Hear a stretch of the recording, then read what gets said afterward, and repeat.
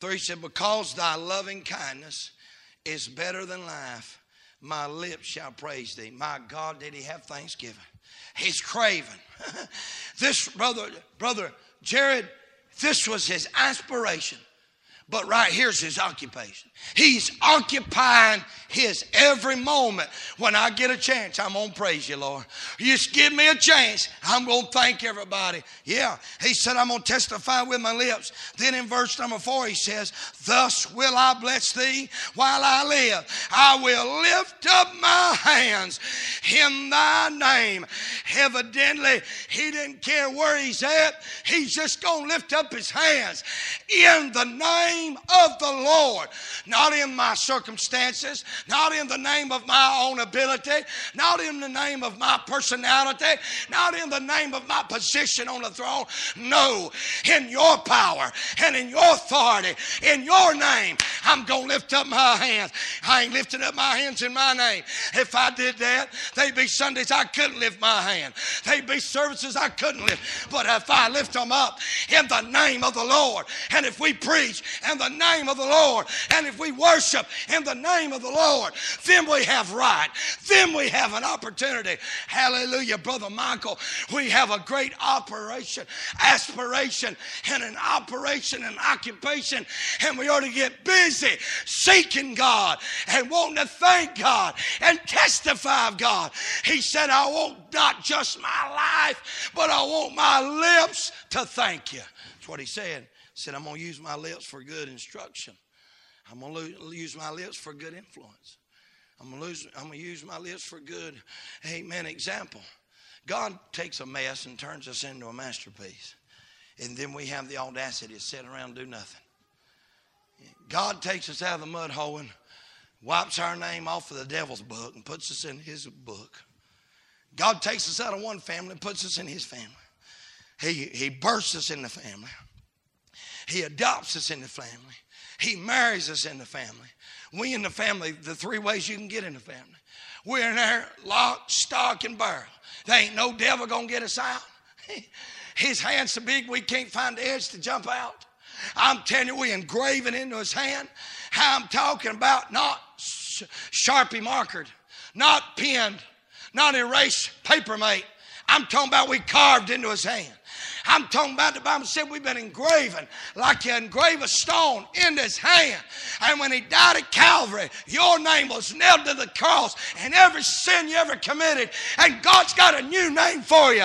Oh, bless the Lord, my soul. Hey, thank God David's rejoicing. He's talking about just being content with God. Praising, verse 3 and 4. Rejoicing. Verse number 5. Pondering, verse number 6. Rejoicing, verse number 7. And pursuing on, verse number 8. You know what he says? I'm going to occupy every day I got on this earth with serving God. Take up your cross daily. That's your cross bearing. How you worship God, that's your convocation. The Bible talks about in using them trumpets for a lot of different reasons. One of the reasons they used them trumpets, I think Brother Tony was talking about it the other day when he's taking us home. One reason they called a holy convocation. What a holy convocation is what we're doing right here. We're gathering together to worship God. I wonder if people notice your life. Do you spend every day of your life bearing your cross? Do you spend every day of your life longing for the next convocation, waiting to hear the sound of the trumpet? Man, I'm telling you, I'm longing to see a church. It may end up costing twice what we thought. We get to figuring all the things that's got to be involved. I don't know. I know God's got a cattle on 1,000 hills, owns the hills they're standing on, owns the grass that they're eating. And if God can take green grass and put it in a black and white cow and come out with white milk, God can take care of us. Would y'all say amen? I'm telling you, I'm longing to hear the bells ring, brother. That's going to sound a trumpet. Convocation time. Hallelujah. It's time for church. Woo! Can I just say, praise God, we ought to be excited about serving him and a chance to come together to worship him in spirit and in truth. Oh, the Bible says on the first day of the week, come by, lay up in store. First day of the week, come gather because of his resurrection, because he's no longer in the grave. He is alive. We ought to worship on Sunday. Amen. He said, I will bless thee while I have. He said, my contentment's in him. I wonder, you content? You content with everything? I'm not talking about content with where you are, but are you content as being one of God's children? I like what Boaz said about Ruth. Whose damsel? He said, who does she belong to? I'm not content with what I am as a Christian. I want to be more like Jesus. It depends to play on words, how you want to look at it. But I am content on whose I am. I belong to him. I'm content with that. I'm not looking for the world to bring me contentment. I'm not looking for the next house or the next car or the next dollar. Are y'all following me today?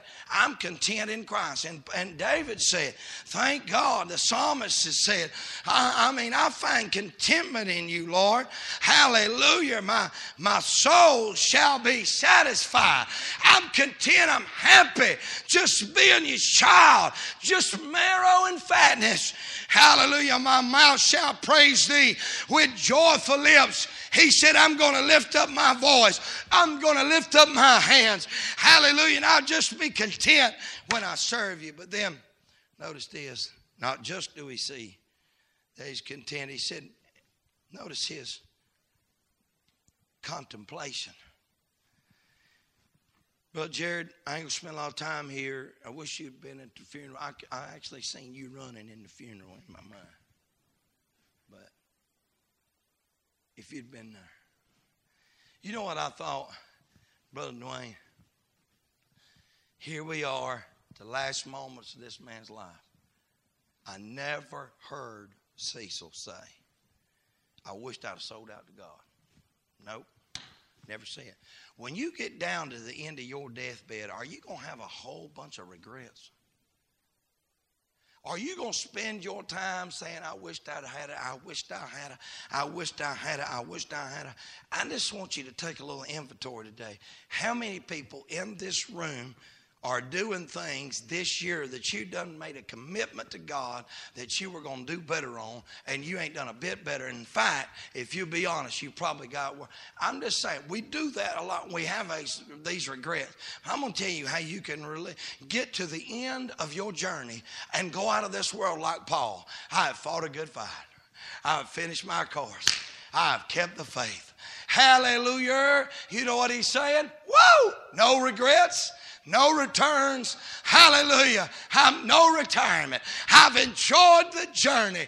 Oh, hallelujah. I thank God. In the night watches, while you're sitting on your bed, as you're fixing to go out of this world, are you going to be thankful and content on how you serve God? You know what he's reflecting on? He said, when I get in those bad shapes, when I'm in the night watches, when I'm laying on my bed, he said, I'm just going to remember the times you showed up in the sanctuary.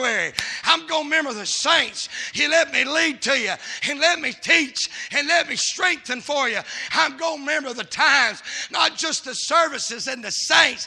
Hallelujah. I'm going to remember every time that you came by and your sweet presence stirred my heart in the seasons of my life, in the good seasons and in the bad seasons. Hallelujah. When everybody was packing in and when nobody was showing up, when everybody was against me and when everybody was for me, when everything was going good and when everything was going bad, whatever season I find myself in, no matter what shape I'm in, I just want to thank God that in the night watches, when I meditate on services and saints and seasons, I remember the good times and the blessed times. Church, can I say today, great God, if we'll just get our eyes off of this world and away from temporal things and get our eyes on eternal things, we'd be a whole lot better off. Hallelujah. You know what the psalmist said? He said, oh, when I'm in them night watches, he said, I remember thee. Upon my bed, I'm going to focus on you, Lord. I believe that's what Paul's doing. 2 Timothy chapter 4. You know what he said? I'm not just thinking about saints, seasons, and services. Where God's got big, we've got little, and we've all got happy. He said, but I'm thinking about the Savior. He said, the Lord when he shall appear. You know what Paul said? There ain't a doubt in my mind. I've got 100% assurance. He's coming to get me. And not just me, he's coming for all the saints. And I'm going to go into the celestial city. And there's going to be precious crowns of glory. And he said, I'm going to get one. There ain't no doubt. I'm getting one. I've got it. Ain't no doubt. I mean, here he is dying. He ain't worried about it. I remember being over in the hospital. He said, I said, amen. He said, we're going through. He said, it's been a good journey. Looked at his wife and said, it's been a good journey. They figured up how many miles he drove to church. Took him 43 miles round trip to go to church. And he was there. I can't even remember one service he wasn't there. Ever. That probably before he got sick, he might have missed enough to count on 2 hands, maybe. Here's what I'm saying. I'm bragging on the God of the man. He was faithful at 50 years. Every Bible school. I'm talking about not just service, cleaning and cutting grass, weed eating around the tombstone. I'm talking about, I know he had help doing things, but can I just say today, we ought to not look for a place to retire, but look for a place to refire. We need to get back on board, get back in the fight. Quit, hey, great God, quit sitting back, want somebody else to do it. Jump in and do it. Oh my God, God never quit on us. Let's don't quit on him. David said, no matter the circumstances, no matter the conflict, no matter the condition of my life, oh God, I'm going to seek in the morning. And when I get to the night watches and in the bedtime, I'm going to remember every service, every saint, the sweet fellowship of the Savior. I'm not going to forget it. It's not going to be a fleeting memory. It's going to be a meditation. I'm going to chew it over and over and over again. Whoa! That'll keep me going. And sure enough, he was restored. He had an attitude of gratitude. Despite his affliction, he had assurance. Grace saw him through it, abundant grace. And lastly, notice what he said in verse 7.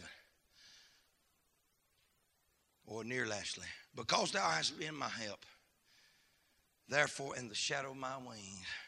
Nope. In the shadow of the church's wings. Nope.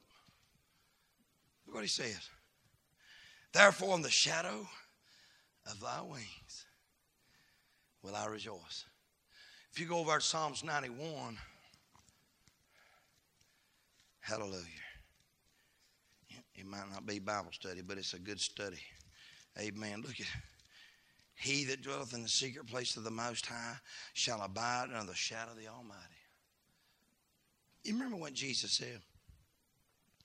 He looked at Jerusalem, that crowd that had rejected him, that crowd that was going to crucify him. Are y'all with me today, church? The crowd that rejected him. He didn't do nothing but do good to them.